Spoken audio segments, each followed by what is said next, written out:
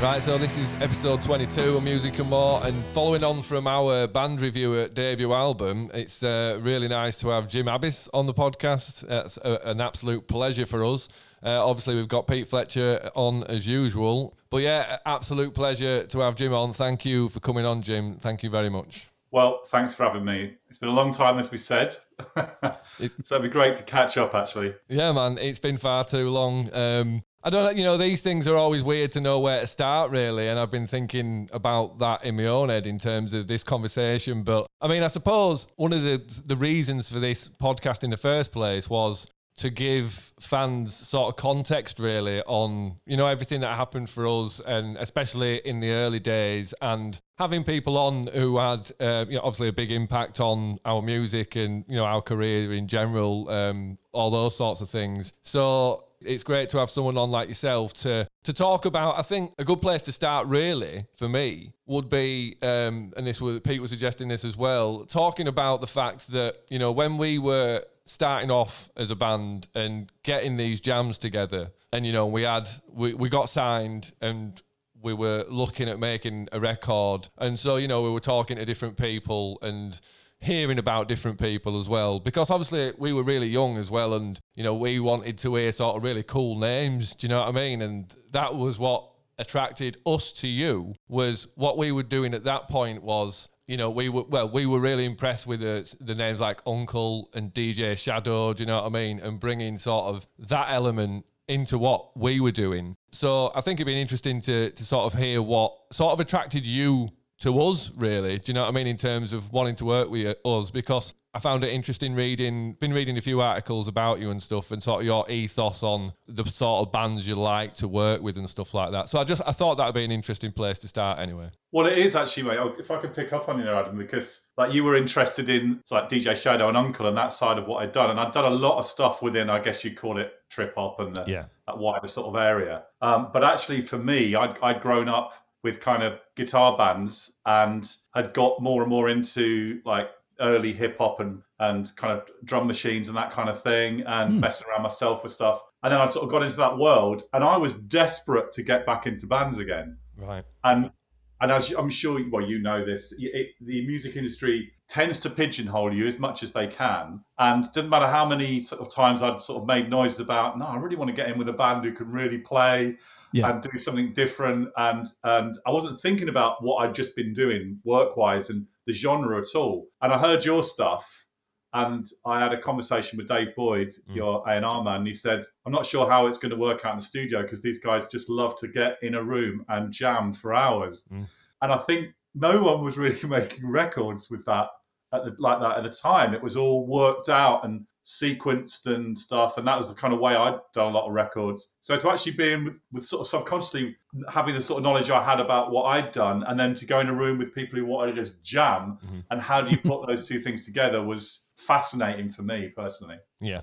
I think we tested the waters, didn't we, with the People EP? I think that's kind of where we went and we tried things out. I think that's a good song to take, really, is maybe a first example anyway in the conversation, really, was kind of what we had and then what you brought to it. Do you know what I mean? Because I don't know if you remember, but The People was probably one of the least formed ideas, I think. Do you know what I mean? It was a jam. It was that riff, and Rob had, a couple of vocal hooks. And we, and as Phil has talked about in previous podcasts, obviously Phil's dance background, his desire to build tension and then, have drops and stuff like that.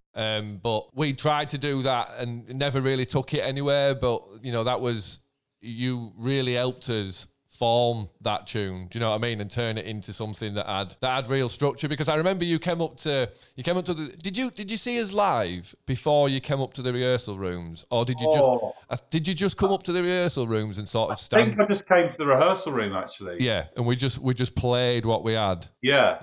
So I remember you played a load of stuff to me, and like I remember Jag tune. Yeah. And I think you had the early incarnation of maybe Dance then as well. Yeah, definitely. Quite a few tunes, obviously the ideas for the people, and at that point, I realised I was like it was like a double double-edged sword for me. It was like, how do we get like the excitement of when you're off on one, you lot, and nothing, a freight train wouldn't stop you. It's like, how do you harness that? But then all these ideas about how do you embrace club culture? How do you get this to sound great in a club or in a gig? I mean, it was like, and I know that obviously people had tried different ways of amalgamating those sort of styles of music, but nobody had really brought the idea of a band that jam, a band that had one foot in like Zeppelin into any kind of dance music area, I don't think. And so, I actually I kind of left that first day, I think, excited, but also thinking, I don't know quite how we're going to do this. Yeah, there's a lot of work to do. Definitely. Our tune screamed that, definitely. And that, like we had all these, like you say, these cool, raggedy ideas. Some of them more formed than others, but, we were desperately excited to see how that turned out. And again, I'm trying to remember if you came up briefly and just met us. I think you might have done. Did you come up? I came up for one day, and then or whatever, and then I went back, and then you did a bit more writing, and I think I asked you to send, because I don't think you like sending out kind of recordings of rehearsals. It was like, no, these aren't worked out yet, and I was like, no, but I really, really need them, because I just can't remember all the good bits, and I think you agreed to send me some scratch recordings of a good jam, right? And I took it back and I started to just chuck them in the computer and start like trying to structure some ideas and go, oh, this bit's so killer, and it only goes for 4 bars. Then you go off on one again. Like, and I wasn't sure how receptive you were going to be to me coming back and going, right, chaps, this bit here. Let's get rid of that. Let's only keep this.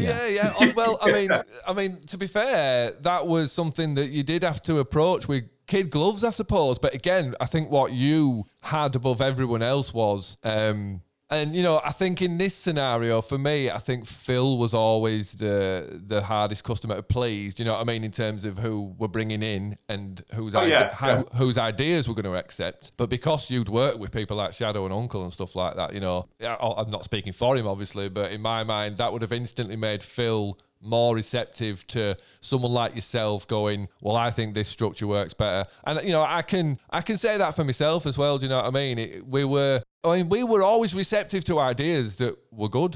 Do you know what I mean? And it's like, from your memory, did you have to force us very much? I don't think. No, but I think Phil probably was the hardest to win over because I think Phil was very focused on certain aspects, and well, I'm not saying he wasn't bothered about other aspects, but obviously each musician generally wants their parts to be great, but he was very focused on the whole rhythmic side and the whole build of tracks and stuff, and he wasn't going to accept someone just saying something for the sake of it. Quite often he'd come back and go, well, why is that bit going to go on that long? And I'm like, and I'd have to be like, well, I've got this idea. I don't know if it's going to work, but that we're going to build it we're going to repeat this or whatever. And once you'd sort of made some sense to me, it's like, all right, fair enough. And he'd toddle off and it'd be fine. But you'd have to justify your ideas, which is perfectly fine.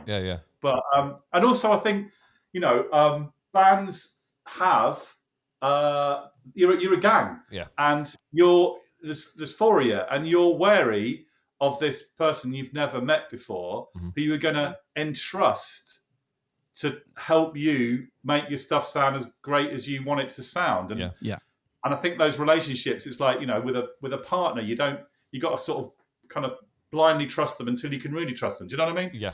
And I think a lot of that comes into producer-artist relations, in that you have to have some background. Like, I've got to love the ideas I'm hearing, and I'm like, I trust that you guys can do great ideas, and you've got to trust stuff I've done, because you don't know I'm going to be in the studio, that it's not going to be terrible.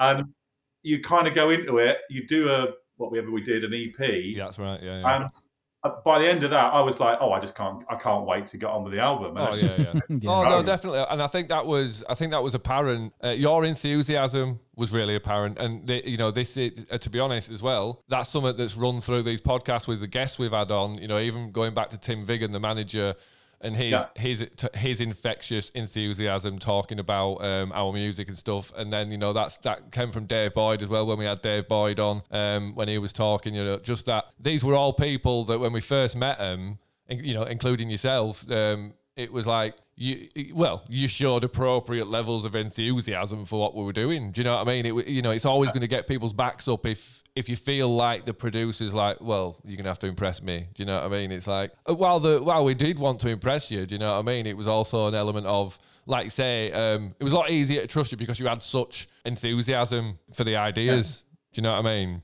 Yeah. Well, that's interesting to hear. I mean, yeah.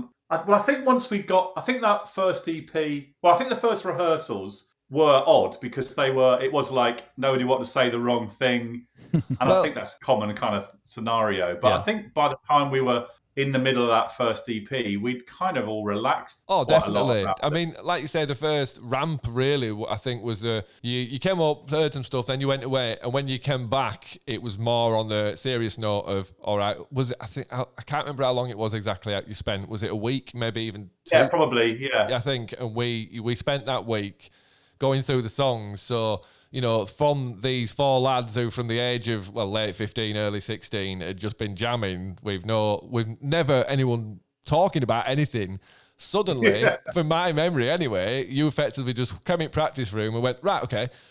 So everyone just turned down a bit. And Phil, don't hit him quite as hard. And we're just going to go through these ideas. And I'm going to say, right, okay, that bit's cool. We should do that. And stopping and starting and looking at things. But, that for us, while initially being really alien and almost terrifying, I personally found it, it was almost like magic, because what we'd spent so long thinking, this is going to be ace, man. But, we can't sort of focus on it enough to make it concise enough. Suddenly within a brief period of time, with mostly structural things, it just sounded so much more like a proper tune. Do you know what I mean? Rather than just a jam. I think the thing about the structural things, I think once we'd established, because it was a collective thing, I'd come in and say, I love this bit, but I really think I think it should go on more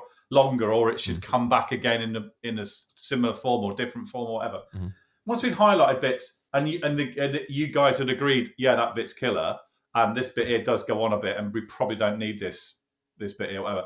Once we kind of agreed on that, it also then we could throw questions back, because if we were repeating a bit, it's like, well, how are we going to make this bit more interesting? And if let's say we were coming back to a similar guitar riff, yeah, we could slightly alter the riff, or we could think of another effect for it. Or it might not be your issue. It might be, well, the bass line needs to change underneath it when it comes back, because it's just boring being the same. So everybody then got involved in, how do we make the good bits even better if they're going to be repeated? So then suddenly it became a collective thing. And it's something I feel quite strongly about, particularly with bands. I think you need to have, everyone needs to feel like they sort of own it.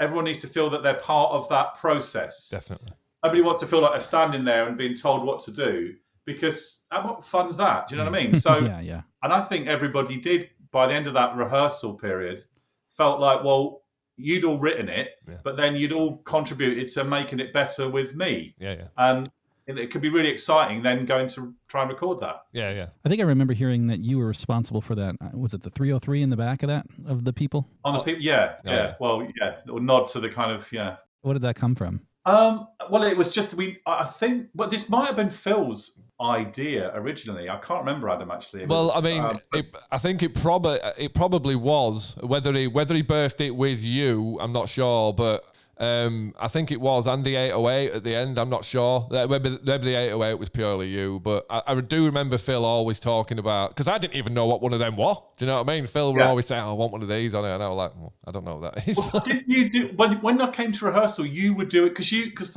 obviously one of your big signature sounds was your Electro Harmonix filter pedal, which obviously we hear a lot, as on that tune, but we hear it really a lot on Long Road. And I think you did something on that where you went faster and did something on it high up, and it sounded quite like a kind of acidy line. Yeah. And I think Phil said in rehearsal, can we make that more like proper dance floor acid house or whatever he said? I don't even know what he said. Yeah. And I didn't know whether synths were even an option at this point. It's like, because we talked a lot more about jamming and the rock end of stuff and in rehearsals and stuff. And I was like, well, we could just do it on a 303, and it was like, it could have been like pin drop, like what? And it was like, oh right, what should we do? That it's like, we'll just program it and just run it along and just fiddle around with it and see if we get a sound that everyone's into and it can slot in. And it was like, yeah, all right. So it was like, okay, cool. Then we can start to bring in some other.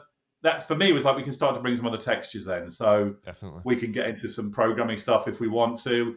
And obviously, it wasn't just about me. My engineer, Barney, is really into programming and editing and cutting stuff up. And it kind of, so it was like quite exciting for both of us, because it's kind of, well, we might have some downtime where we can start messing around in the studio and try some stuff out and play it to you and see if it's something that excites you, or you just go, nah. And a lot of those things made it to the record because you got excited by them, and you then went, oh, I might play a guitar line along with this new bit of whatever. Nice, yeah. So it was, it was good from that whole collaboratory point of view. It's like salted caramel to me, man. I love the sweet and the savory, and having that Zeppelin sound of rock of a band mixed with that acid is just. I think that's beautiful. I think it's it's the thing that links it to it, isn't it? Do you know? Well, one of many things in that tune, but I think it's an iconic moment in that tune, and to be fair, we've never used it live. And it's something, to link to the Temple Newsam gig, actually. It's something we've been talking about. Is having that sample running along for the people because we never used it live. But yeah, I think that, that, and like you say, when I do remember now, and we were massively receptive to all that stuff. And again, you'll have been impressing Phil. And again, once Phil's impressed, it's much easier to impress everyone else. Do you know what I mean? So, definitely, man. Because that's the thing. And like you say, we were a gang. So, whether Rob suddenly gets vibed up about Summer, it's like, all right, yeah, I'm in. Do you know what I mean? Or whether Phil's vibed up about Summer, or Stu is, or do you know what I mean? It's infectious. It runs throughout everyone. And you mentioned Barney, and we'll sort of go on to that definitely. And both the experiences of recording the first EP and the actual album were, literally some of the best memories of my life. Do you know what I mean? And because we didn't meet Barney until we actually started recording, did we? No, no. Sort of your personality and then Barney's personality were just too fucking perfect, really, weren't they? And we'll get on to all the banter side of shit and all that. Do you know what I mean? But like you said, you talk about gangs and that, and straight away you really felt like part of the gang. And we were in that studio in Soundworks, in that basement, no natural light, and we were coming out and going down to the pool hall, the snooker hall, weren't we? Oh That's it, yeah. Going down to the snooker hall and getting us dinner, and all sitting around and talking about films and stuff like that, and just spending time with you like that as well. All that stuff just made us trust you. Do you know what I mean? Because it was never, it was never awkward, and I'm sure you probably worked with lots of young bands in the past, or any band where you'd like straight away like, oh well, this is awkward. Do you know what I mean? And that's that's absolutely completely. And it's like I mean, we're different ages, and but it doesn't matter if you. I think there's like these sort of cyclical cultural reference points come around, don't they? And if we'd have been at school together, I'm sure we'd have hung out and had a laugh and taken the piss out of each other. And, do you know what I mean? Oh, definitely. Played jokes on the same people. And yeah, exactly, man. And it wasn't only sort of what you brought to our tunes as well, but I remember, my mind's jumping around here, but it don't matter, it's fine. But I remember sort of actually when we were recording, we were in the studio. I think we've been drinking copious amounts of red wine, and we had the fucking massive speakers on, and you put on "What You Want" by Beastie Boys. Oh yeah. And I'd never heard that. Do you know what I mean? I'd been exposed to a lot of music, but and then through Phil started to get into that side of things, but like, I'd never heard that tune. So I remember that night really fucking well. You played What You Want really fucking loud. And I remember that drum intro. It was just like, oh my God. Do you know what I mean? And the kick drum on that. And then next, it was Spirit of Eden, Talk. Do you know what I mean? you introduced me to that. Oh, bloody hell. And that's still to this day literally one of my favourite records. And, and what was the next track? The next track was Prince, I Would Die For You. So literally... Well, I think, because I can remember, I don't know who played this, but again, it became an absolute favourite. I didn't have this record. It was that Grandaddy album, Software Slump. Do you remember that? Oh, yeah. Someone, I don't know who it was, you or somebody in the band played, I think, 2000 Man. And I'd heard Grandaddy before, but I didn't know that tune. Right. And I remember that blew my mind. It was like, oh my God. And because I think at the time we were doing the dance or something. We were doing a long intro. Yeah. And it was, and they'd suddenly gone very kind of proggy on that record. It was like, oh wow, and we used to sit around and just chat and play music. So that's amazing, mate. Actually, I would have loved to have been a fly on a wall in that during those times. Oh man, it was fucking hilarious. I mean, getting onto that side of things. I mean, do you remember spending? I think we must have spent nearly a week where we were all just talking with Australian accents. Do you know what I mean? Literally, just for banter. Do you not remember that, Jim? Do you not? Do you not remember when we all had to roll our sleeves up and act like we had vests on at Rob's? Oh my God. Yeah, man. At Rob's request, I've got that picture of you sat at the desk with your sleeves rolled. Wow.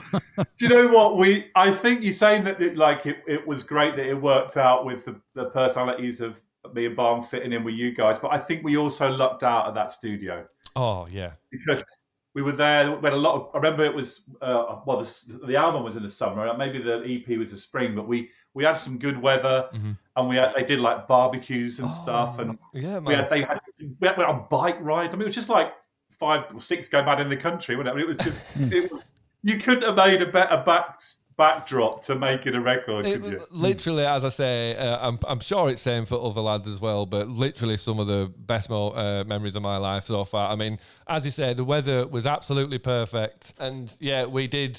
The EP was not. There wasn't a long gap between the EP and the album.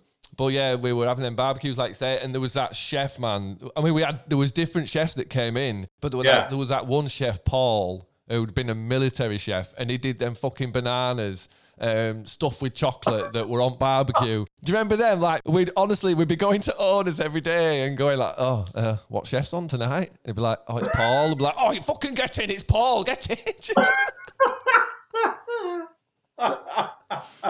Wow. I think as well that the thing I think it is a really a shame that people don't put time into the social side of recording so much anymore, because we worked really hard. I mean, we were doing long days and working 6-day weeks and whatever, 14, 15 hours a day easy. But if it was a nice afternoon and we were stuck on something, you'd be like, let's get the football out. Come on. Yep. Headers and volleys. Yeah, exactly. And we'd have a kick about for half an hour or something. And then you'd go back in and you'd kind of like, you'd forgotten all the stress and you'd just come back and you'd try something else. Do you know what I mean? And I think too many people sit there with the track on loop and don't leave until they've recorded something. It's like, it's bollocks, isn't it? I mean, do you remember recording Turn Out the Light and Rob doing the vocals with a full-on gaffer beard? Do you not remember? No, I don't remember. Come on, man. Fucking, I wish I had a picture of that, man. Like, honestly. I don't remember all. And like, honestly, Jim, listen back to Turn Out the Light just for a laugh. And we're on the baby bits. You can even sort of hear that he's got gaffer tape on his mouth like that. Do you know what I mean? Because he's got a full-on fucking gaffer beard, man. That's fucking one of my favourites. What was his gaffer beard named of? What was that about? Just for bands. Because that were, I mean... Exactly. Well, that's why that's why Rob is what he is. Do you know what I mean? Because he just made any situation so much fun, and especially when he was in the right mood, which he sort of always wore in them days. And like I say, just suddenly going, right, everyone roll your sleeves up. We're all wearing vests today, and we'd all be like, oh, all right, yeah, let's get sleeves up, yeah. just walk around with all the sleeves up and shit like that, just for no reason. But yeah, we also had the added entertainment that was the lovely Daniel Bedingfield, didn't we, as well? Do you remember all that? Oh, I do remember that. Flooding his bedroom because just water coming through the ceiling, and we were like, what the fuck's going on? And it was like, oh, Daniel Bedingfield's left the bath on. Do you remember him? Do you remember him complaining? He complained about the noise. Oh, did he? About us? Oh, did he? I didn't remember that. I mean, this is this blew my mind. I went down for breakfast one morning because we'd been there for about 2 weeks and we just got into but nobody else coming in. Yeah. So we got into our thing and we'd sort of made the studio our own. And obviously it was quite a big studio because they had a whole other studio across the drive, didn't they? Mm-hmm. And but the accommodation was all in the same house. And I remember I went in for breakfast because I generally used to get up before you lot and have a little listen. And I was having my breakfast and the owner, Andy, comes in and he goes, Jim, do you think I could have a word with you, please? And I was like, yeah, sure. And he went, well, actually, could we go in my office? I went, all right, yeah. Sort of reminders of being at school, the headmaster. Right. And so I go in, he went, yeah, this is really, really awkward for me, but we've got another artist in the other studio. And I was like, yeah.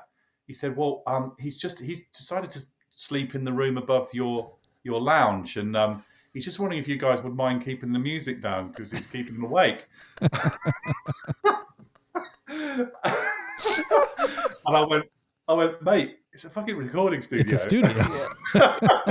Couldn't you move to another room? He went, I think he really likes that room. I went, well, I'll have a word, but I'm not promising anything. Yeah. I mean, obviously, I didn't say anything to you lot. It's like, what are you on? Oh, honestly, but this was the same lad, though, wasn't it? That I can't remember how we came about to know this, but I almost think there was someone were looking for him and they couldn't find him anyway, and he was supposed to be doing some vocal takes, and I'm sure they ended up finding him hiding in a cupboard, and he'd been hiding in the cupboard. Yeah.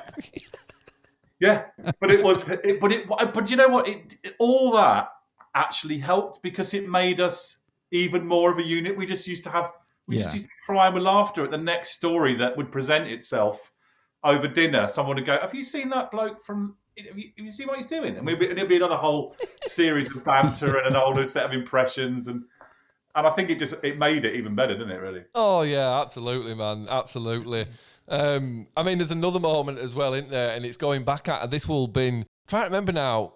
We recorded the EP, the 4 songs, didn't we, deliberately first? I was just trying to remember if it were mixed up. But when we were recording Healer, in fact, yeah, I mean, you'll remember. When we were recording Healer, Phil, because it's quite a fast tune, Phil was having a bit of a nightmare, wasn't he? Phil was having a nightmare getting the track together. I thought it was in the album part. Was it in the EP part? It might not have been, but either way around, I suppose it don't matter. But anyway, obviously he had that nightmare, didn't he? Try to record it, and we talked about it on the podcast before briefly, but where he, because he stormed out that night, didn't he? He kept fucking the take up, and it really pissed him off, obviously, and he fucking stormed out anyway. But then he came back and did this monster take. Yeah. But then Barney deleted it, didn't he?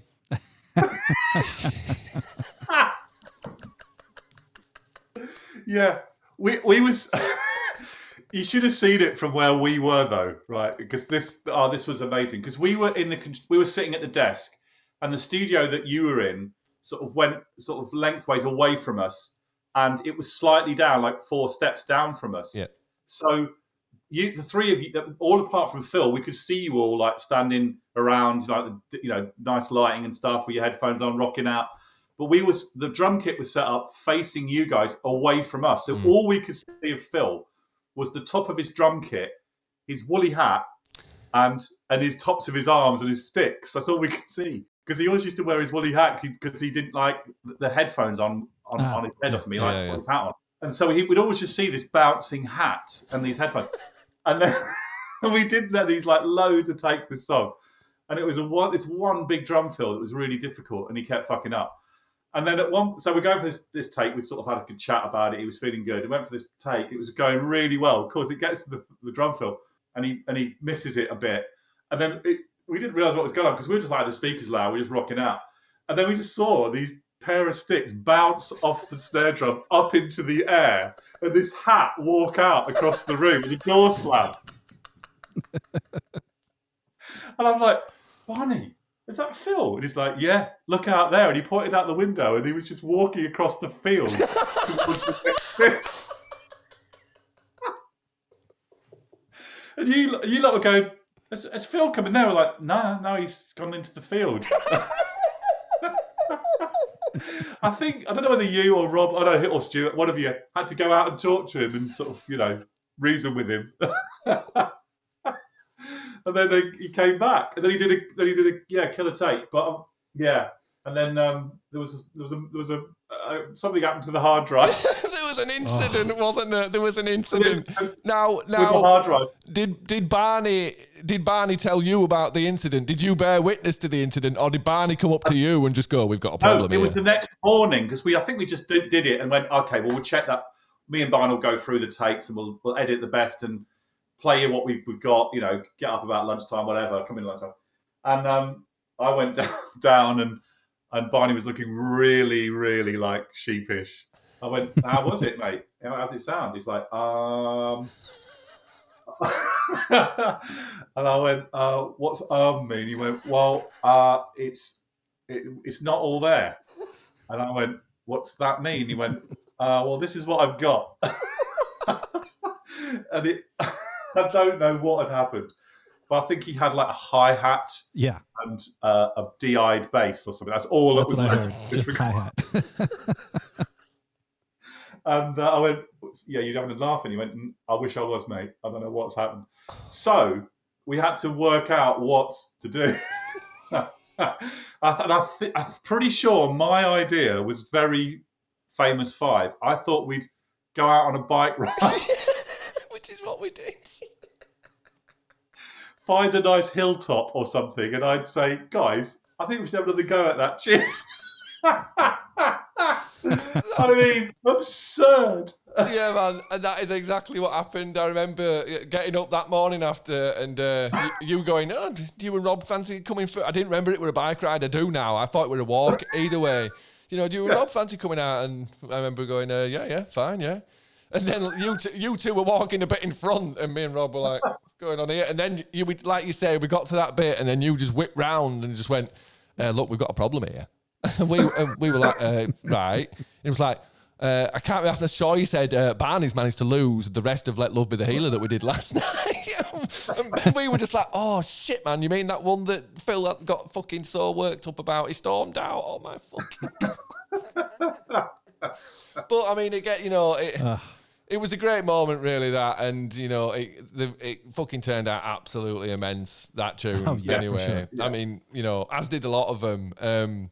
But yeah, I mean, you know, another one was, I mean, obviously something you referenced earlier, and something that was massively important to us was because the fact we'd been playing live a lot and playing together a lot, and we had such power live, was about capturing that power on the record. Do you know what I mean? And that's something that Tim as well and Tony, both managers, were very, wanted, you know, to capture as best we could. And it's something that we'd never really achieved with anyone else as well. We did a couple of sessions. We did a session with Lenny Frankie, actually, which were fucking brilliant. And, you know, not dissing Lenny in any way, because that fucking EP is amazing. We got tuned like Karma off that, do you know what I mean? And you might Yeah, I remember. Yeah, man, proper cool tunes.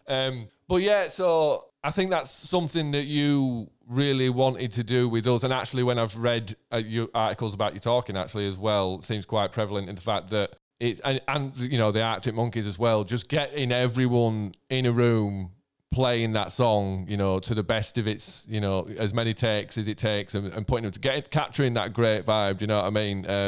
That was a massive part of making that record for us, wasn't it? Do you know what I mean? Definitely. Oh, 100%. I'm glad you picked up on it, because it means it. I don't ever even know. I never really actually thought about this and sort of analysed it. I just started to realise, as you know, much as though I'd spent several years working in a lot of kind of computer-based music that may have real instruments on it, but centered around a screen, a computer screen, and doing that. I started to realise that the thing that was, you know, I loved a lot of things I did, but if there was anything that was missing in it, it was the spontaneity of having a take. Yeah. And things that I did that had a really good take. There was just something that, I don't know, sort of unique about it. And however then you dressed it up or whatever you did to it, it just sort of had a form. The track, if everyone, you know, was especially with a band that had played together so much, I was sort of coming into the sort of, you know, a really kind of good point in my career, sort of production wise. It was also a point in technology where Pro Tools taken off, and Yeah. people were able to edit everything. Mm-hmm. And it was an amazing tool.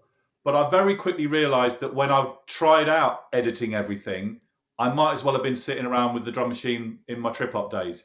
Yeah, I wasn't actually getting the thing that I loved about why I wanted to be in the room with the band. Mm-hmm. And it sounds really obvious to say, but I kind of very soon realised that it was actually a lot of hard work. There was a lot of listening. Yeah. There's a lot of doing takes and going, guys, I'm sorry, but you just bugger off for 2 hours because I'm going to listen to all these takes a lot of times now and made loads of notes. And it's really kind of, I think it's tedious in some ways to do that process. But then you kind of go, oh no, you keep coming back to this golden take or these sections and go, if we could get that to work with that, it's going to be amazing.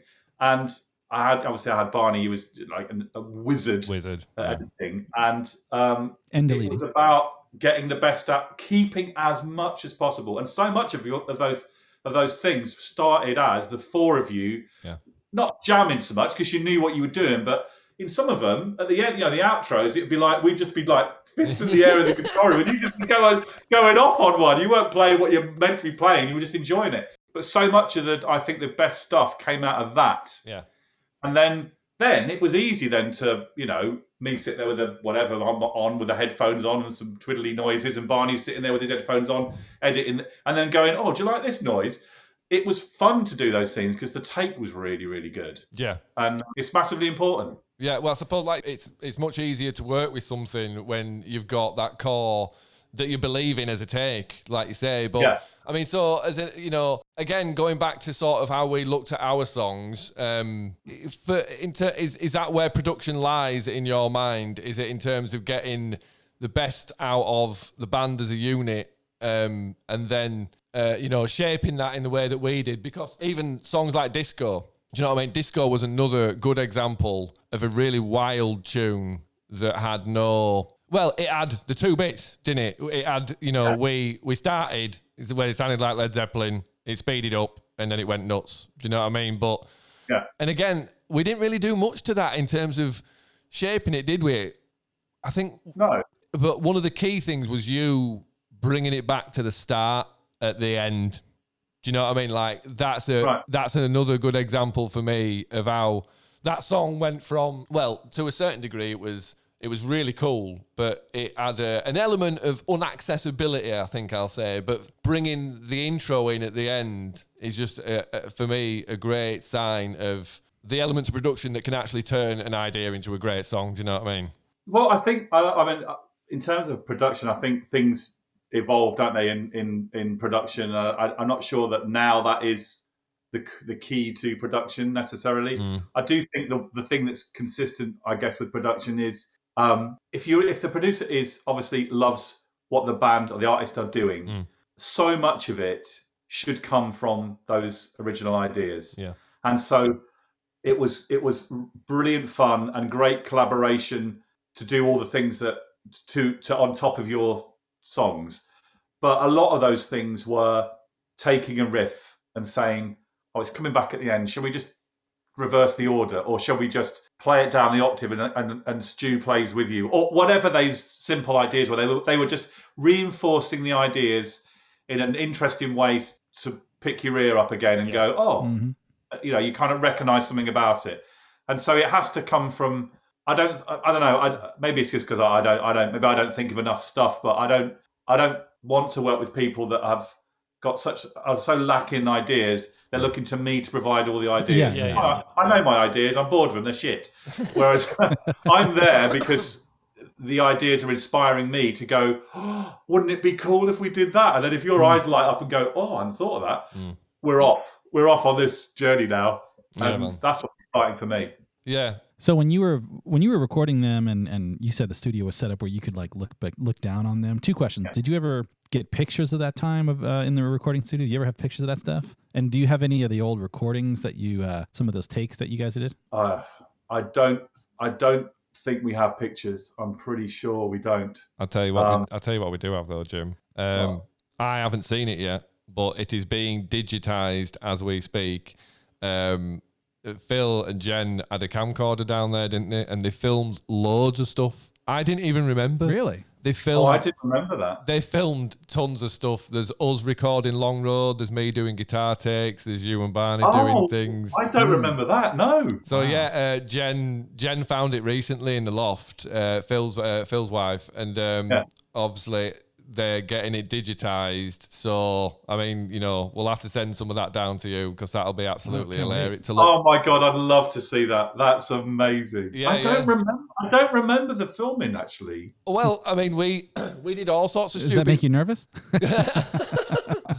Yes. Was Bedingfield involved? Yeah. That's the thing, though, is, when you did say, right, go and do something for 2 hours while, we go through this and put this together and then we'll start doing stuff on it. What we were actually doing in that time, if we weren't playing football, was doing stupid stuff like Phil, it was Rob and Stu did their own like mockumentary with Phil filming. Do you know what I mean? And all these all these just ridiculous things. And we ended up, I don't know if you remember, but on the top floor of where the band usually stay, there was like a third floor with quite a steep set of steps. So we got all the mattresses and we put all the mattresses down the steps and just started diving down these steps and shit like that. Why wouldn't you? we were proper kids. There's a great moment as well where Rob's obviously been and bought. He'd obviously gone to the local village and bought a bike, and he just comes trundling down the track on this, and you just hear this bell, and literally on the video, everyone's like, "What is that noise? Is that a bell?" And then Rob just comes round corner on this little bike, looking proper pleased with himself. Wow. Well, in answer to your question, Pete, about the recordings, I don't think I do. I think that there may be some takes on whoever ended up with the drives at the label, but I don't think I have anything anymore, unfortunately. Okay. I mean, to be honest, we've probably technically got the DATs.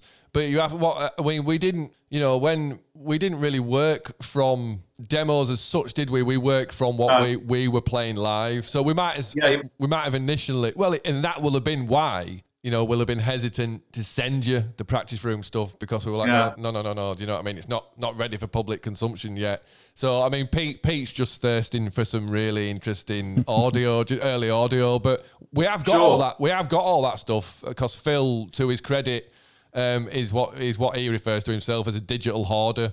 So he's got a hard drive full of stuff. So Pete as well, that stuff is around, and I can dig through that as well and try and find some of the really early things. But they're not. That's the point. That is the whole point. Is that they're just vibes. Do you know what I mean? They're literally just vibes with bits of vocals.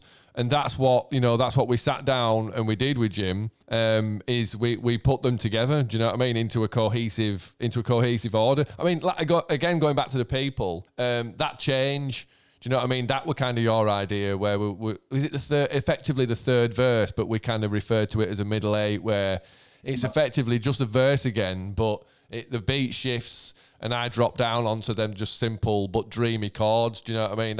That's just such a great element to that tune.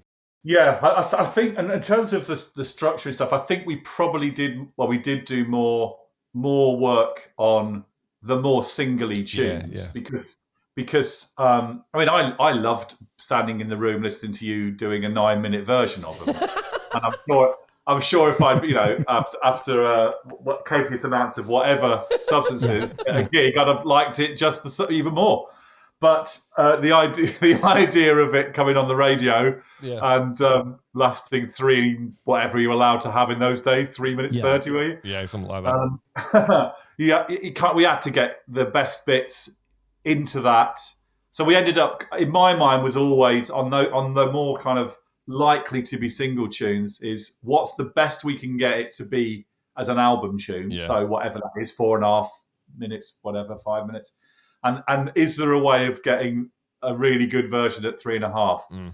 And some of them were a struggle, but that took a lot of work, whereas other tunes we didn't like, like for example the instrumental. I mean, I just wanted you to have fun jamming the way you'd done stuff your whole band lives. I mean, it was like, if we could put some crazy noises in and make it more like the record, then but I wasn't about to go, all right, let's deconstruct that riff for that bar. I mean, it was just meant to be. And that, I mean, enjoying playing. that was one of my favorite parts, obviously, was, once we got the takes down, got these great takes down, that, that was the time where I'd get to come in and effectively sit with you and, we'd start layering with really cool guitar stuff. And I always love listening back to things like Human, the stuff going off in Human, do you know what I mean? It's all sorts of stuff going off in Human. And it's interesting, quite a few people have said, synth. It's not, is it? It's all me on guitar. No, not at all. Yes, it's all my guitar lines that we've taken and messed with. But, that was, I love doing that stuff. But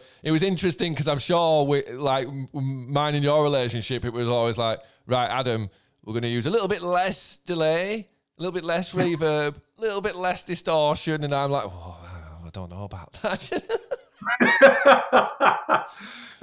But yeah, we had that really cool original Purple blues breaker, didn't we? And that fucking hell, that thing just sounded awesome, man. And we did brilliant stuff like we went through. Let's be honest, we did do a bit of a kind of classic LA recording thing at the start. We did get in a lot of snare drums and Marshall amps and just everything. Yeah. Every kind of classic thing that we could get in, we got in and went through them all for a day. And we ended up with that combo, I think. Yeah. I think your original guitar, I think you still played your original guitar, didn't you? I think I still played my original guitar. Did I use that Les Paul?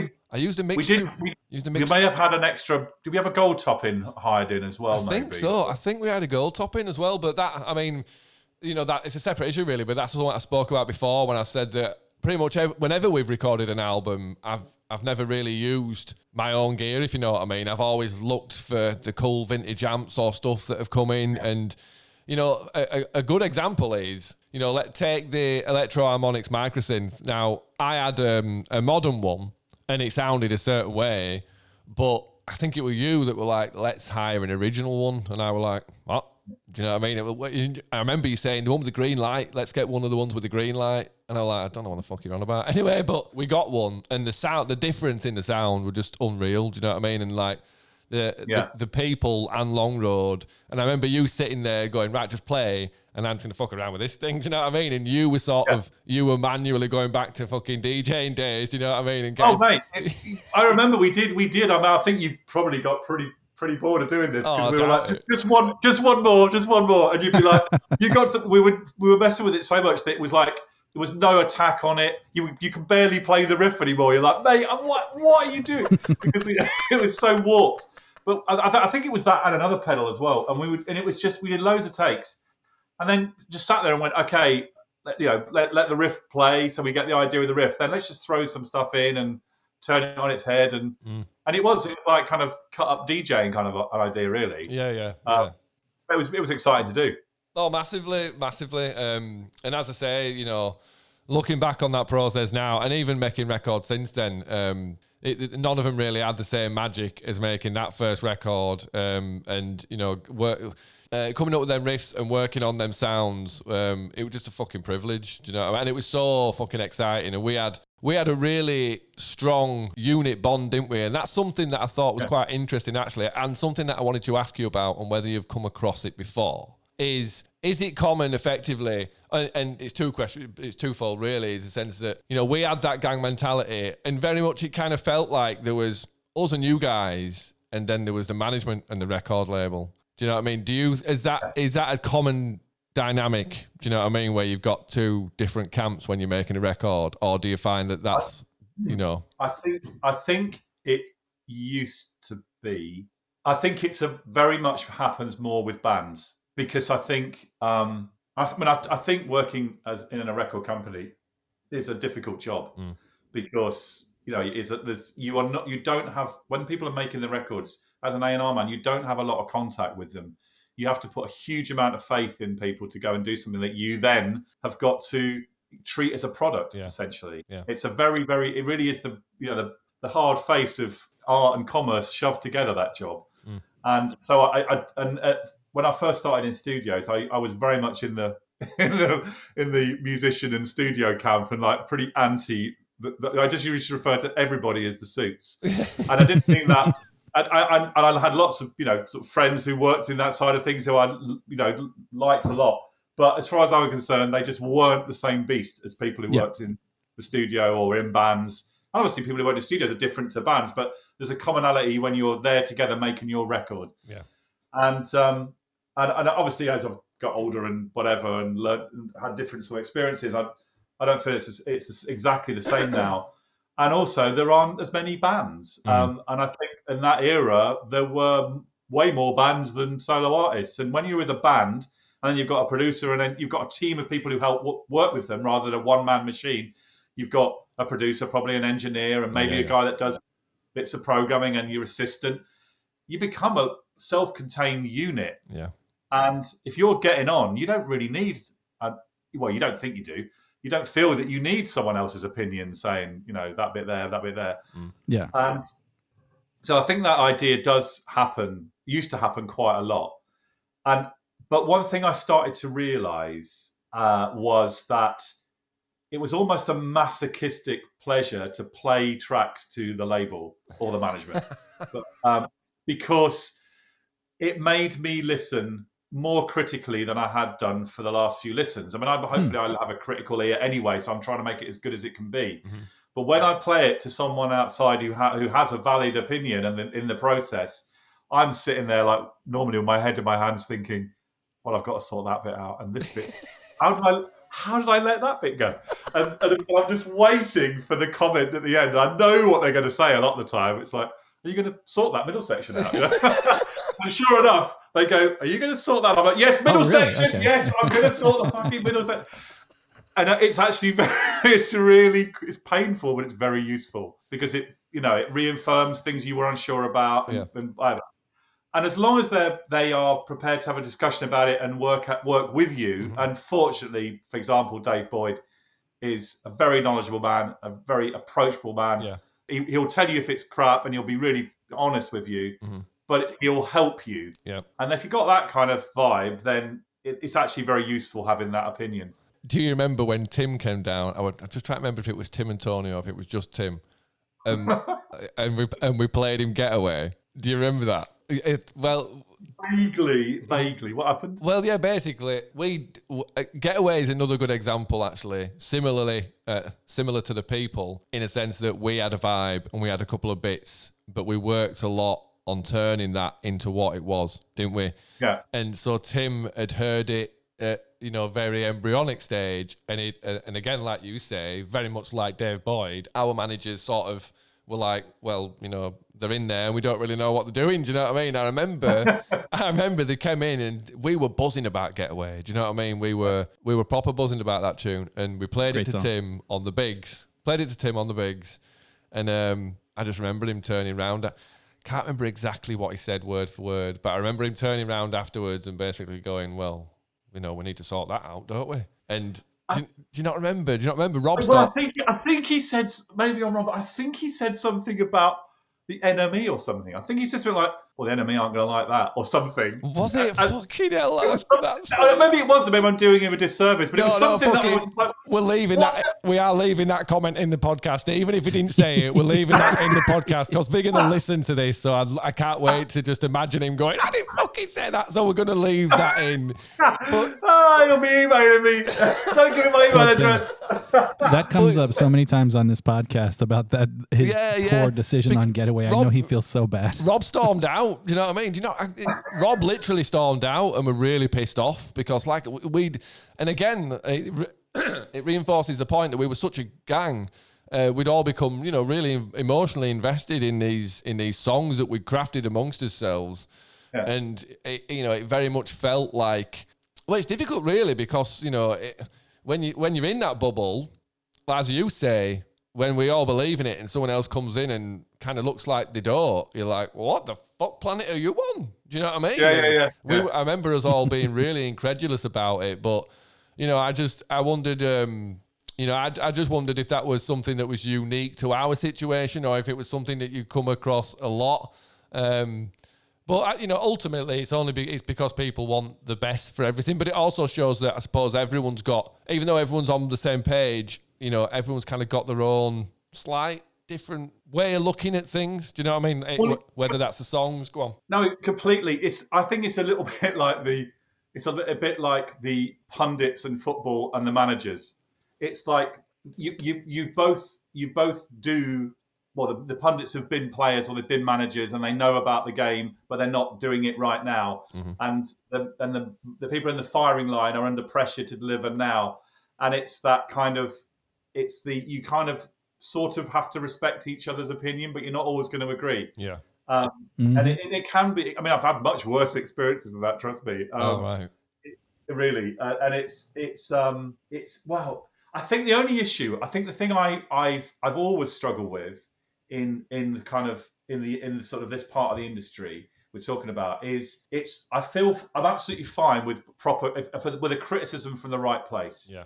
If I think someone, and I know your managers believed in you and would have done anything to get you into the places they wanted to get you wanted to be and to make, do the best for you. And Dave Boyd similarly. But there are people who will say things for the sake of saying things. There will be people who need to, it's a cliche, but need to justify their input and will make you run round in circles so that they've tried their idea out. And once, it's probably my detriment, but once I sniff that out, I've got no time for them. Oh, I bet. and that doesn't always work out well. Yeah. But nobody likes being criticised. I don't think it's just if it's from a good place and it's constructive. It's like, well, you got to learn to take that and use it. And then if you're positive back, hopefully they're like, well, he listened to us and he tried that idea and that bit worked and that bit didn't. But I think it's better now, so we're all invested. Let's get on with it. Yeah. I mean, I think I'd be remiss if I didn't ask you what the worst times of that were. Do you know what I mean? If you could remember the sort of worst instances of that, but that is putting you on the spot. The industry is no doubt full of people who, like you say, want to feel like they've got some sort of input, like shit like executive producer. Not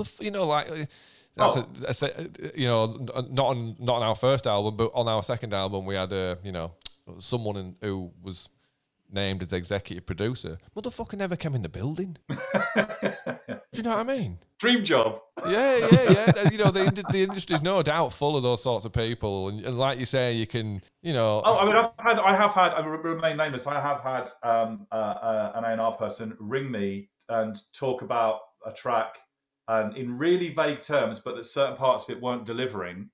And this was when We Transfer first came out, and you knew because you could tick notifications of when they downloaded it. Yep. And they were talking to me about something and criticising a version they hadn't downloaded to listen to. And I didn't know that at the time. But when I got back, this person who'd criticised this track hadn't even listened to it. And I just thought, well, I'm not going to listen to anything else you say. Because why would I? It's like... Well, exactly. It's that age-old thing of when someone talks like they know about something, and when they're stood around someone who does know about that thing, that person can be like, literally, there's no point me even listening to what you say, mate, because I'm paying you lip service even looking at you. Do you know what I mean? While you're talking, do you know what I mean? Like you say, people with such irrelevant ideas, but I mean, that was the beauty of our experience. Like, I don't think, did Dave Boyd even come to... He came for like one day, I think, didn't he? It's not like, he did, yeah. He didn't come down and, all he ever did really was sort of go, that sounds great, lads. Do you know what I mean? I mean, whether he had stronger opinions behind the scenes, but in terms of us and our vibe, he just came down, took us out in his Porsche and scared us half to death, smoked a massive spliff with us, and then couldn't remember driving home. Do you know what I mean?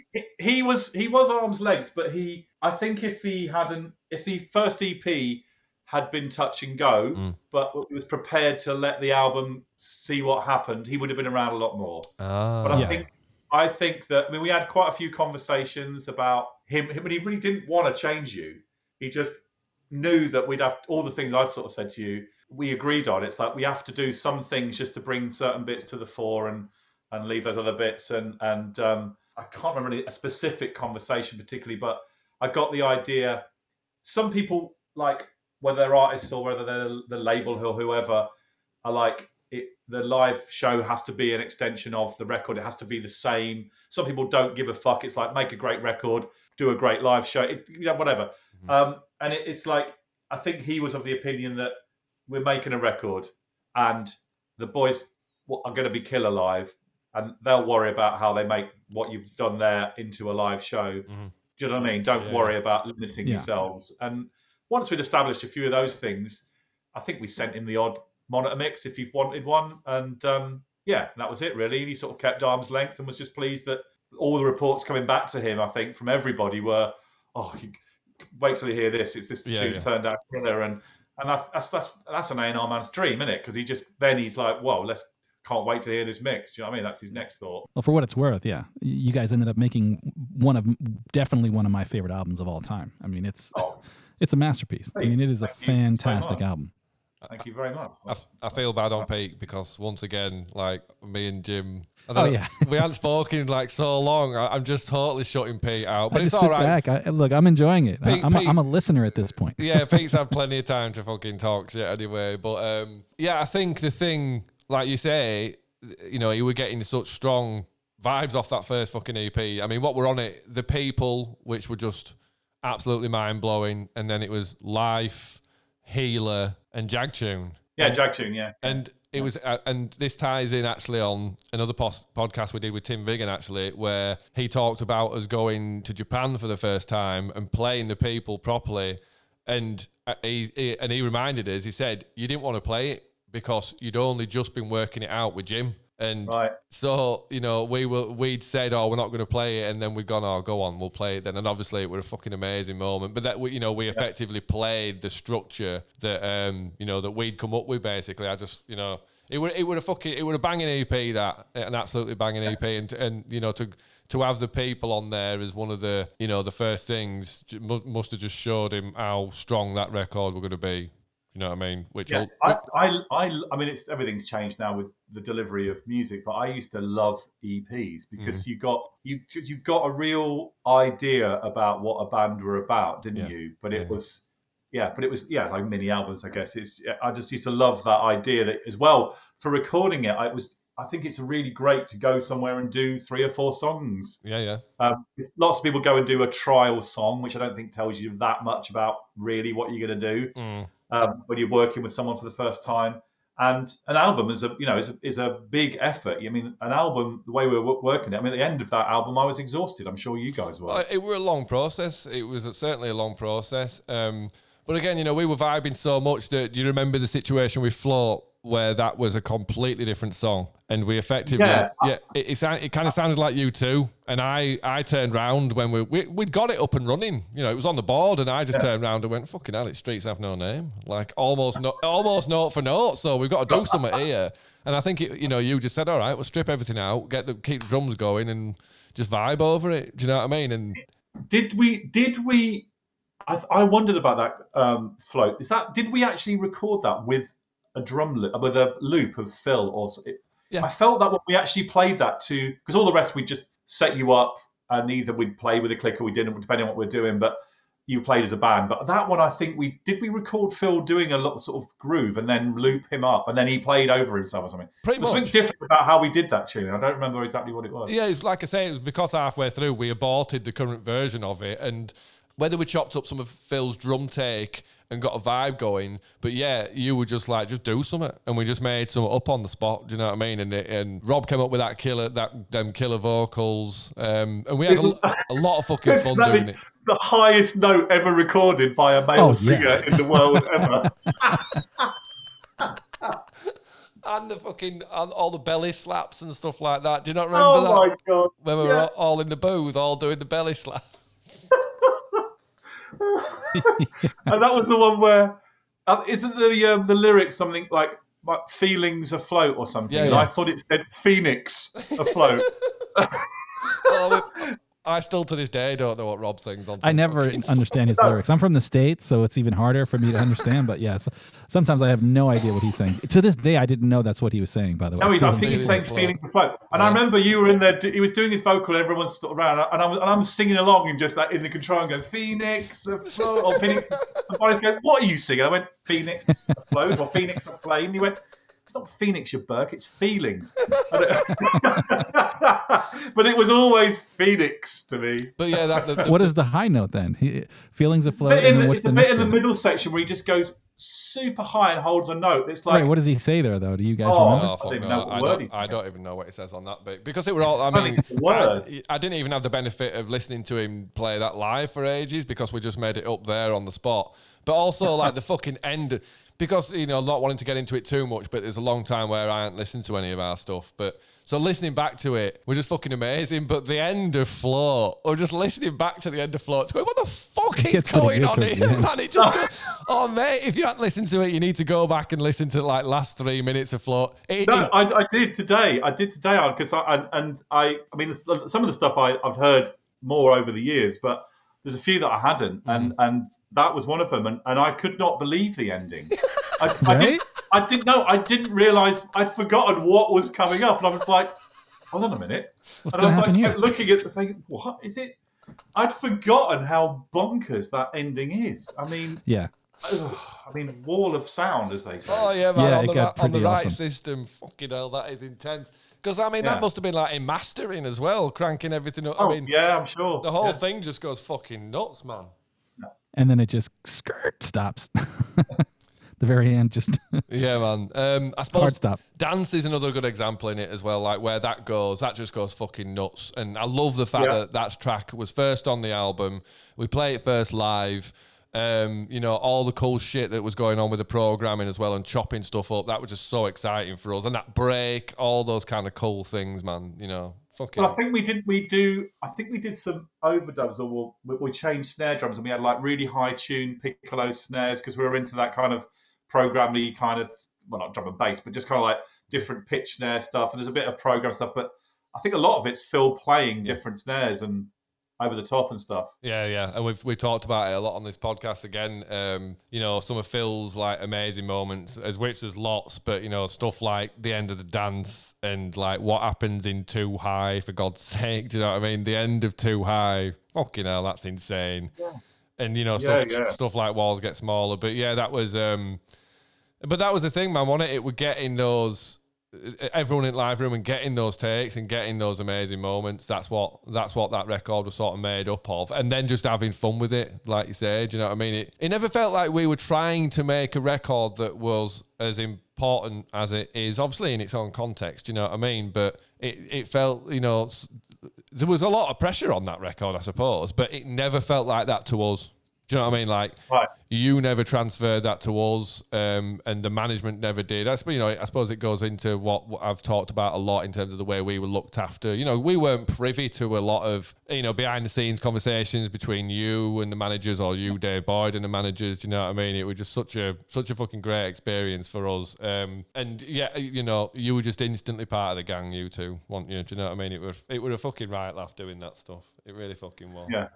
So, Jim, are you going to record the fourth album? Are you going to be the producer for the fourth album? I probably won't be asked, Pete. I'm kidding. There's no fourth album. I just figured I'd throw that out. I know there. Pete wants to pivot. I know Pete wants to pivot onto some stuff as well, which we will do. And I don't want to take up too much of your time, but I mean, it is worth mentioning, really, the fact that it was always so frustrating for us in a sense that we made this record with you that was fucking amazing. And then there was all the political shit that happened with the second album, which was Capitol Records took over the entire management of that record. Do you know what I mean? And it went down a much more different alley. And, don't get me wrong, I love that album too. I love Welcome to the North. But it is very different in it. But it's another element of, well, shit don't go always how you fucking plan it, does it? Or how you necessarily want it, really. And it did feel like we had stuff that was left unexplored. That's how it felt for me. That's a good way to say it. Yeah.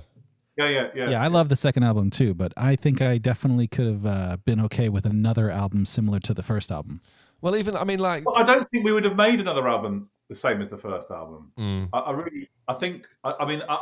mean, there would have been some similarities, but I genuinely don't think we would have done. I think we would have sat down and if we had made a second record, but I would imagine we would have sat down and gone, well, what can we do now? Well, yeah.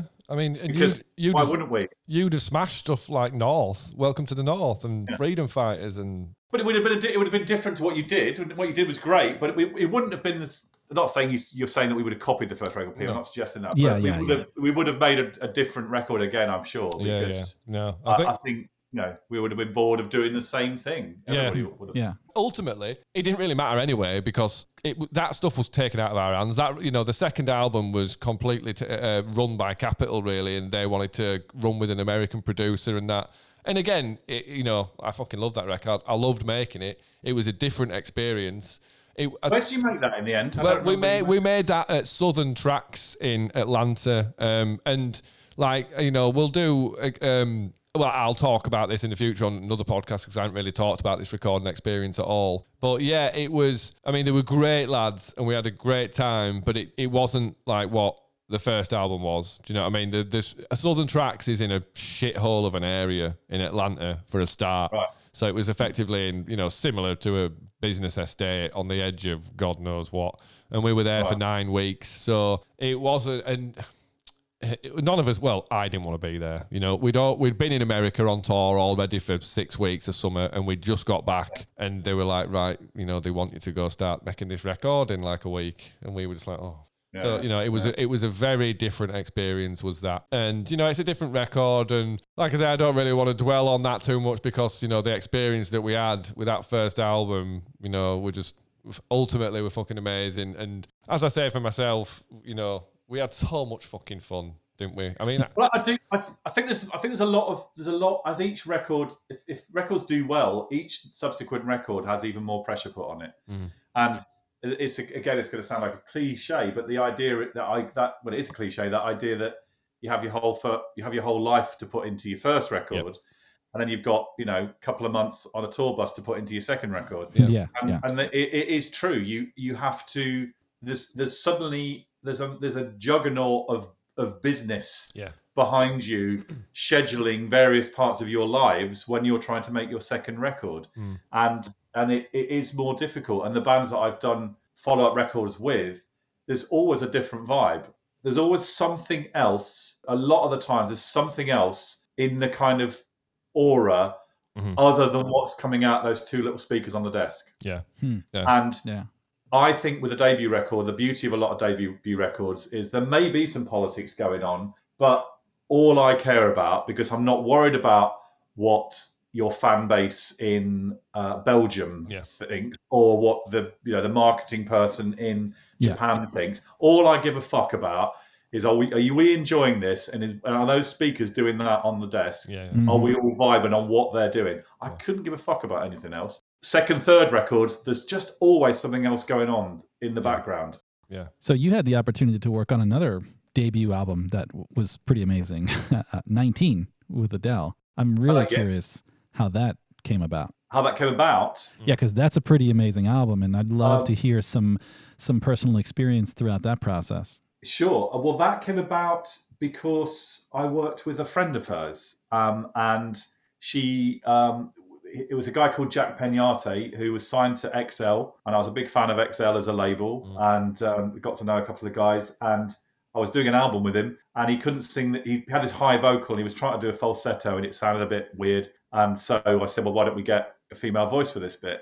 And he said, yeah, okay, fine. And I was thinking about using someone that I knew that would have a certain kind of character voice. And he said, oh, could we use my friend? And those kind of scenarios can often be really quite disappointing, embarrassing studio moments. Yeah, because you got the problem where you can't say, well, the shit. Do you know what I mean?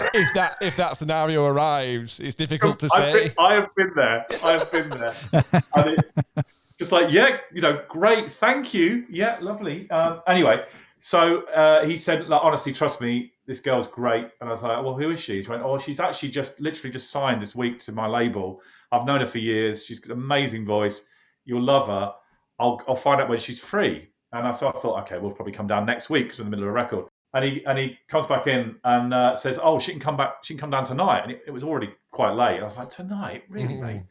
He's like, yeah, honestly, she's on her way back on the Eurostar or something. I was like, oh, all right then. So anyway, we carried on for a bit. And about an hour later, she comes in and this amazing sort of larger-than-life character. And with a, I think she had a can of beer in one hand and a ciggy in the other. And laughing her head off at something someone said. And so anyway, we had all the mics set up, and she started singing, and it was like, wow, this girl can sing. Anyway, sorry, I'm rambling on. So to cut a long story short, she did some really great vocals, and she hung around for half an hour, and we had a cup of tea, and we're just chatting about life, the universe, and what she'd been up to. And she'd been meeting producers because she just signed this deal, and we just basically chatted, and she asked my advice on what to look for. And I wasn't even thinking about working with this girl. I didn't know her at all. Just thought she had a nice voice, and I just told her what I would tell anybody who would ask my advice in that scenario. If have conversations, talk about the records you like. Just try and find out something about them. Do you feel comfortable with them? Ask them what their ideas are on your songs. Just it's your decision ultimately. Don't be pressured into it. Yeah. Just make sure you feel comfortable with the person because you're going to spend quite a bit of time with them. Anyway, that was that. And I carried on with Jack. And months later, I got a call, or my manager got a call from the label saying, "Could you come to XL because Adele wants to talk to you about making a record?" And I was like, "Well, all right." Didn't know what that was going to entail. But apparently, I don't know, she'd said that I was the only person who didn't talk about myself, talked about her and what she would want to have as an experience. And she said, I instantly felt very comfortable with you. So do you want to try doing a tune and see how we got on? So we did, and it went well. And that was it, really. It was really, really lovely. She was a fantastic person to be around. She was just hilarious and very enthusiastic, and a very rare thing at that point was there were so many people I met who were bedroom producers who did these ridiculously complicated, we don't even call them demos anymore because there's no such thing as a demo anymore, but people who knew all the gear and supposedly knew all the techniques, and you were just there as as a foil. And she just didn't care about any of that. She was like a sort of old school sort of diva, not that she was diva-esque, but she just wanted to perform and the songs to sound great and pure. And do you know what I mean? That's all she really cared about. And it was almost like, I think, kind of going back in time, like we made sure we had a spare mic ready to go in case it broke, and we'd have spare this, and everything was completely set up by the time she turned up, because I figured that we'd have 3 magic hours probably, and she'd get bored. And we had to get stuff in that time. And so there was no time for sitting around editing. It was like, we're recording. Oh, is it time for a cup of tea or a walk? All right, now we're recording again. And that was how that record was made. And it was really great to do that and not worry about, technicalities and stuff. Do you know what I mean? Yeah, definitely. Definitely. Anyway, yeah. So you did a lot more than one song with her, though. I mean, for 19, I think I heard you did 8 songs, right? Recording 9, I think, 9.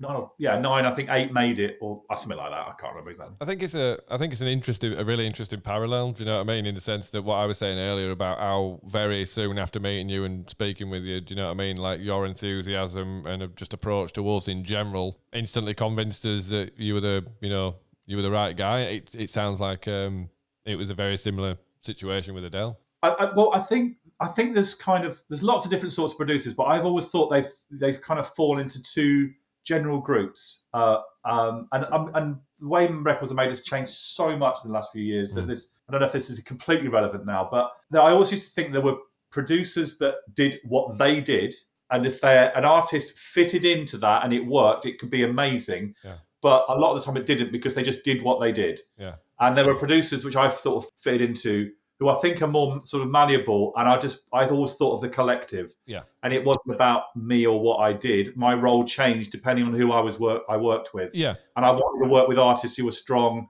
who had great ideas, and I could sort of just nuance it and nudge it. So your approach to Kasabian then, that must have been quite different, with obviously, because Serge having such a strong, especially from a production standpoint, idea about what he did. Was that sort of different with Kasabian, how you approach things, do you think? Yeah, I guess so, because he was very much a focus of a lot of the production ideas, but we got on very well, and there was things that I thought of with him. I think it was a case of encouraging him to take it as far as he could, and I just dealt with the stuff that was a pain for him. Does that make sense? Yeah. I think another big part of production, which you could argue that anybody could do, really, is doing a lot of the legwork that you have to do, like the endless listening to takes, the going through stuff, the just trying stuff out that may not work, all those things that sap your energy. You have to do quite a lot of that as a producer a lot of the time, because no one else is going to do it. And I think so I ended up doing a lot of those things so that he could carry on doing the fun things and experimenting. And miraculously, when he came in the morning, do you know what? A load of those things that he never bothered with are all kind of sorted out. And that bit sounded a lot better. And it's like, oh, cool. Anyone got a guitar, Andy? And he could just plug in and do something he wanted to do rather than going, we've got to sort these backing vocals out. There's 19 tracks of them and they're awful. Do you know what I mean? It's like, so I bring it down to finding a role that you think helps the band do good stuff. Yeah. Like I did an album with a band called Ladytron. Do you know Ladytron? Yeah. Kind of cool synth band. And again, it's a lot of it's focused around one guy, Danny, who sort of writes everything. And he takes so much on himself that I realised I had to take a lot of the responsibilities off him so that he could be an artist again. He couldn't be the producer and the engineer and the artist and the writer and the sort of part-time guitarist and synth. But it was just weighing him down. He couldn't see the wood from the tree. Do you know what I mean? So again, a different role again with that. Yeah. Do you know what I mean? It's finding your role, I think. And I suppose ultimately that role is getting the best out of the musician. In it, really. Getting the best out of the musician's idea and making them as comfortable as possible when they're doing the takes and stuff like that. I suppose at that moment as well, those moments are important when people are losing the shit or losing their heads or whatever and looking to you at that point. Yeah, well, yeah. And then they're difficult from my perspective because it's not nice to have a bad vibe in the studio because it's an intense environment and sometimes you're sitting there thinking, what the fuck's your problem? Shut up and try it again. We can all be working in a factory right now, let's be honest. Yeah, right. So good point. There's a kind of balancing it between I've always thought it's sort of balancing it between, the sort of uncle figure, not Uncle the band, but Uncle Jim who can kind of go, it's all going to be okay. Don't worry about it. Go and chill out. Play pool for half an hour. We'll do something else.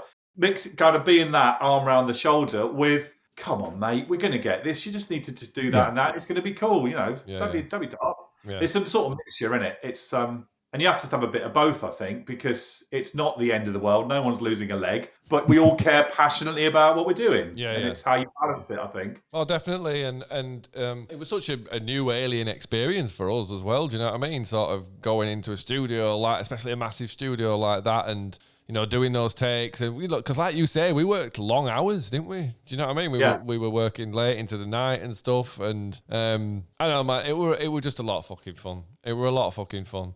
So what have you been doing now? Do you know what I mean? Are you obviously in this lockdown environment? It was interesting because we're speaking to Nick Hodgson from the Kaiser Chiefs, who obviously does production and things and writing with other bands. And, he was someone who'd never liked working remotely. Is that something that you've been forced to do? Or do you know what I mean? What are you doing at the moment? Well, I did try one remote thing last year when COVID first happened, and it sort of put a kibosh on stuff. And there was an artist, a girl singer from LA who had been part of. Well, it's not a sort of scene that I get very involved in very often, but the whole pop kind of endless writing with people. And so she'd been doing a lot of Zoom writing sessions, and the idea of filming with, not that I was going to be writing with her, I was going to be hopefully sort of producing a track, and we sort of talked about this and got these programs involved so that we could potentially do something. And I just thought, and I'd also at the same time was doing bizarrely doing a sort of interview about music with some other thing, and we got like Audio Movers, and we got all the various programs running to play examples and stuff. And those two experiences made me just think, I just don't think this is for me. Right. I spent so much of my life, music making life, being in a room with people, getting excited about the things that you can't predict. Yeah. And my biggest sort of thing I like least about my job now is the lack of spontaneity. Right. And it's because studio time is so precious and people do so much themselves. All I do a lot of the time is replicate what they've done at home with better equipment. Right. And frankly, that ain't production for me. No, that's recording. That's recording. And there's people who are very good at that. And I find that frustrating. And if you have that as a basic modus operandi, and then you remove the contact with the people from that, you are down to bean counting, in my opinion. Right. And that does not interest me at all. So so last year, as things opened up again in the summer, I started to work again because we found studios that were kind of COVID friendly and safe, rather. Sorry, friendly. COVID friendly. Come on, you've got COVID. Come in. Come on in, COVID. Anyway, so I got back to work again, and it was a bit scary at first, and then it all got back to sort of normal again, and it was fantastic. This second lockdown has kiboshed everything. Oh, really? Really has, and so I'm only now starting to work again, having I've now had my first vaccination and feel better about going to that environment. But if you think about it, most studios are designed as the antithesis as a ventilated space. They are the opposite. Yeah. And so it is, who wants to be in a room for 14 hours with people you don't know in a closed space with recycled air? I mean, it's insane in COVID times. Yeah. So, I'm hoping to go back. Well, I am going, but tomorrow I'm in the studio, and then in about a week and a half's time, I'm back in the studio, I think in London then. And then I've got another week off, then I'm back in on something else. So things are starting to happen again, and I'll just take it one game at a time. Yeah. Nice. Well, that's all you can do, man. Well, Pete, What about you, Adam? What are you up to? Well, I mean, that's a very long conversation in itself. I'll try and do it quickly. But basically, when the music split up, I kind of turned my back on everything and everyone and didn't speak to anyone for about 9 years. I kind of just sat in a hole for about 4 or 5 years. And then I started gardening with a lad who I didn't really know that well, actually. He was actually the brother of Jenny, Phil's wife. He ran a gardening business and he said, do you want to come and help me? So I started helping him gardening and ended up doing 6 or 7 years doing that. I absolutely loved that. And then lockdown happened. And as a result of which... Tim Burgess did a listening party for our first album. So I had to create a Twitter account to join in with that. But beforehand, I'd not had any social media, so I wasn't even going to take part in the listening party at first because the whole memory is it was so painful. But anyway, cut a long story short, I buzzed so much off reconnecting with the memory of the music and all the fans, because obviously suddenly loads of people were talking to me on Twitter about the band. So I spent a long time interacting with them and tweeting every day and playing riffs from the songs, just enjoying celebrating it. And I started a YouTube channel and started making these what I called history videos, because I was getting so many questions about why we split up and stuff like that. So many questions that I just thought, I can't fucking answer this with a character count on Twitter. So I'm going to start a YouTube channel, make videos. So I made videos and people connected with them. So I started a podcast. And then, a long story short, again, I kind of got the confidence and the drive back to start creating again, and kind of decided that, that is definitely what I want to do. So as a result of which, anyway, I'm now writing a solo record and writing an instrumental record, like in a collaborative way. Great. Yeah, and so doing this podcast and stuff. And then obviously we've got the music reunion June 2022, when we agreed to do a gig as well, and we kind of all got in a room for the first time. That moment was just fucking ace. Do you know what I mean? Because it was straight into that banter that you were part of. You know what I mean? Yeah. And it was difficult. I'm sure it was for the rest of the lads as well. But, losing the band were like losing the most important thing in my life. So over the last 10 years, I've been, well, the way I look at it anyways, I've just been sort of slowly maturing, I think, with a view to being able to actually come back creatively and do stuff with a lot more confidence and a lot more focus, which is what I'm doing now. Well, that's brilliant, because I mean, this sort of thing has been, I read a few things about this scenario, that if you become well known in a band, say, at a very young age, you stop growing up, because you're taken out of a lot of what growing up is, which is taking on responsibilities, dealing with situations when people that are difficult, and obviously within a band you have your own complexities and difficulties, but you're kind of wholesale removed from a lot of the things that people who don't have that kind of success and fame at a young age go through. That they do their own growing up at different stages. and you're sort of removed from it, and you kind of get stuck at a point where a lot of people are running around doing things for you and dealing with things that you should probably deal with yourselves. Yeah. And I think, and what you're saying, like you went off and matured and stuff, that doesn't surprise me. I mean, that one would experience that when the band capitulates, because it's like, what the fuck do I do now? And how do I deal with that normal situation and that? I mean, it's difficult. Yeah. Well, it was very difficult, really. And like I say, it was like you say, you stop growing up, and I've thought about this long and hard, and like a lot of people, you do school, and then a lot of people will go sort of to uni and interact, make a load of new friends, interact with people, learn about social life. Do you know what I mean? Whereas we just lived in that bubble from, well, certainly 18, but even as much as 16, 17, we were starting to get into that bubble. And then, like mate, I had to come back from America at one point, and I had no idea how to do that. Do you know what I mean? I had no idea. Like you said, loads of things are done for you. So it was a sobering moment for me, certainly, sort of thinking about life after the band. And to be honest, when we split up, I did think, right, well, I'm going to do it totally on my own. I'm going to, just do everything myself. And I wrote about 12 songs back then, 9 years ago. But it was weird. I sort of woke up one morning and literally just thought, I can't do this anymore. Do you know what I mean? I never touched anything again until all this happened, the listening party and that. And then I thought, you know what? I'm going to buy all the necessary stuff I need to actually start recording songs again. Do you know what I mean? And the irony of that is I spent quite a lot of money on my Mac and Pro Tools and everything, which I do use and I do need. And I've got a UAD Apollo interface. But I found that I'm having the most joy just sitting down with an acoustic guitar and singing a song and writing it like that. And well, like you say, I used to be that guy spending fucking 1 month on a demo, fucking all sorts of weird shit going on. And they did sound amazing, but like, I'm just loving the fact that within 20 seconds, sometimes I've written one in 20 seconds, literally, and it's fucking belter as well. You can go, oh my God, that's a great chorus. And them songs write themselves. And I'm just I'm into that buzz now. Do you know what I mean? Sort of chasing that buzz, getting something that anyone can sit down on a guitar and play. Do you know what I mean?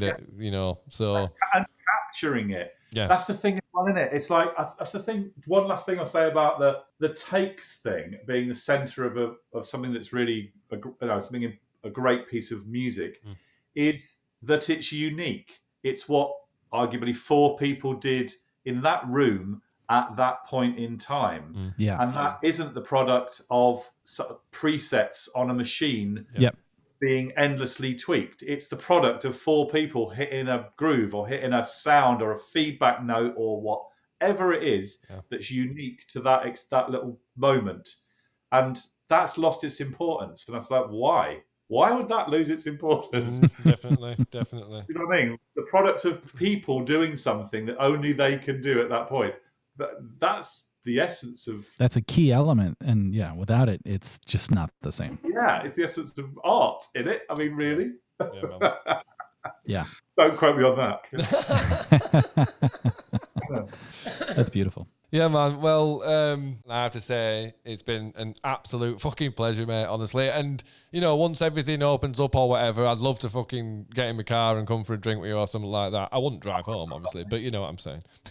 Yeah, it's been amazing. I came in slightly nervous about not being able to remember anything, but once you start talking, the memories flood back, and it's like, oh yeah, right, exactly, man. But I need a picture of wish I had a picture of the gaffer beard, because that's immense.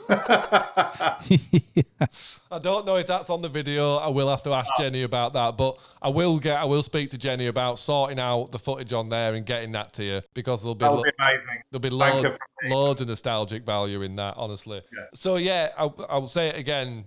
Thank you very, very much for giving up your time and coming on and talking to us. It really means a lot to me, and it's just been so fucking great speaking to you. And I know the rest of the lads are going to love listening to this episode because there's been so many fucking memories. And I knew, like I said in the email, I wanted to capture you remembering some of them moments. Do you know what I mean? I was like, I'm not going to tell him about them in this email. I'm going to see if he remembers them live on air. Capture that genuine reaction, because that's what this podcast's all about, man. So thank you very much, Jim.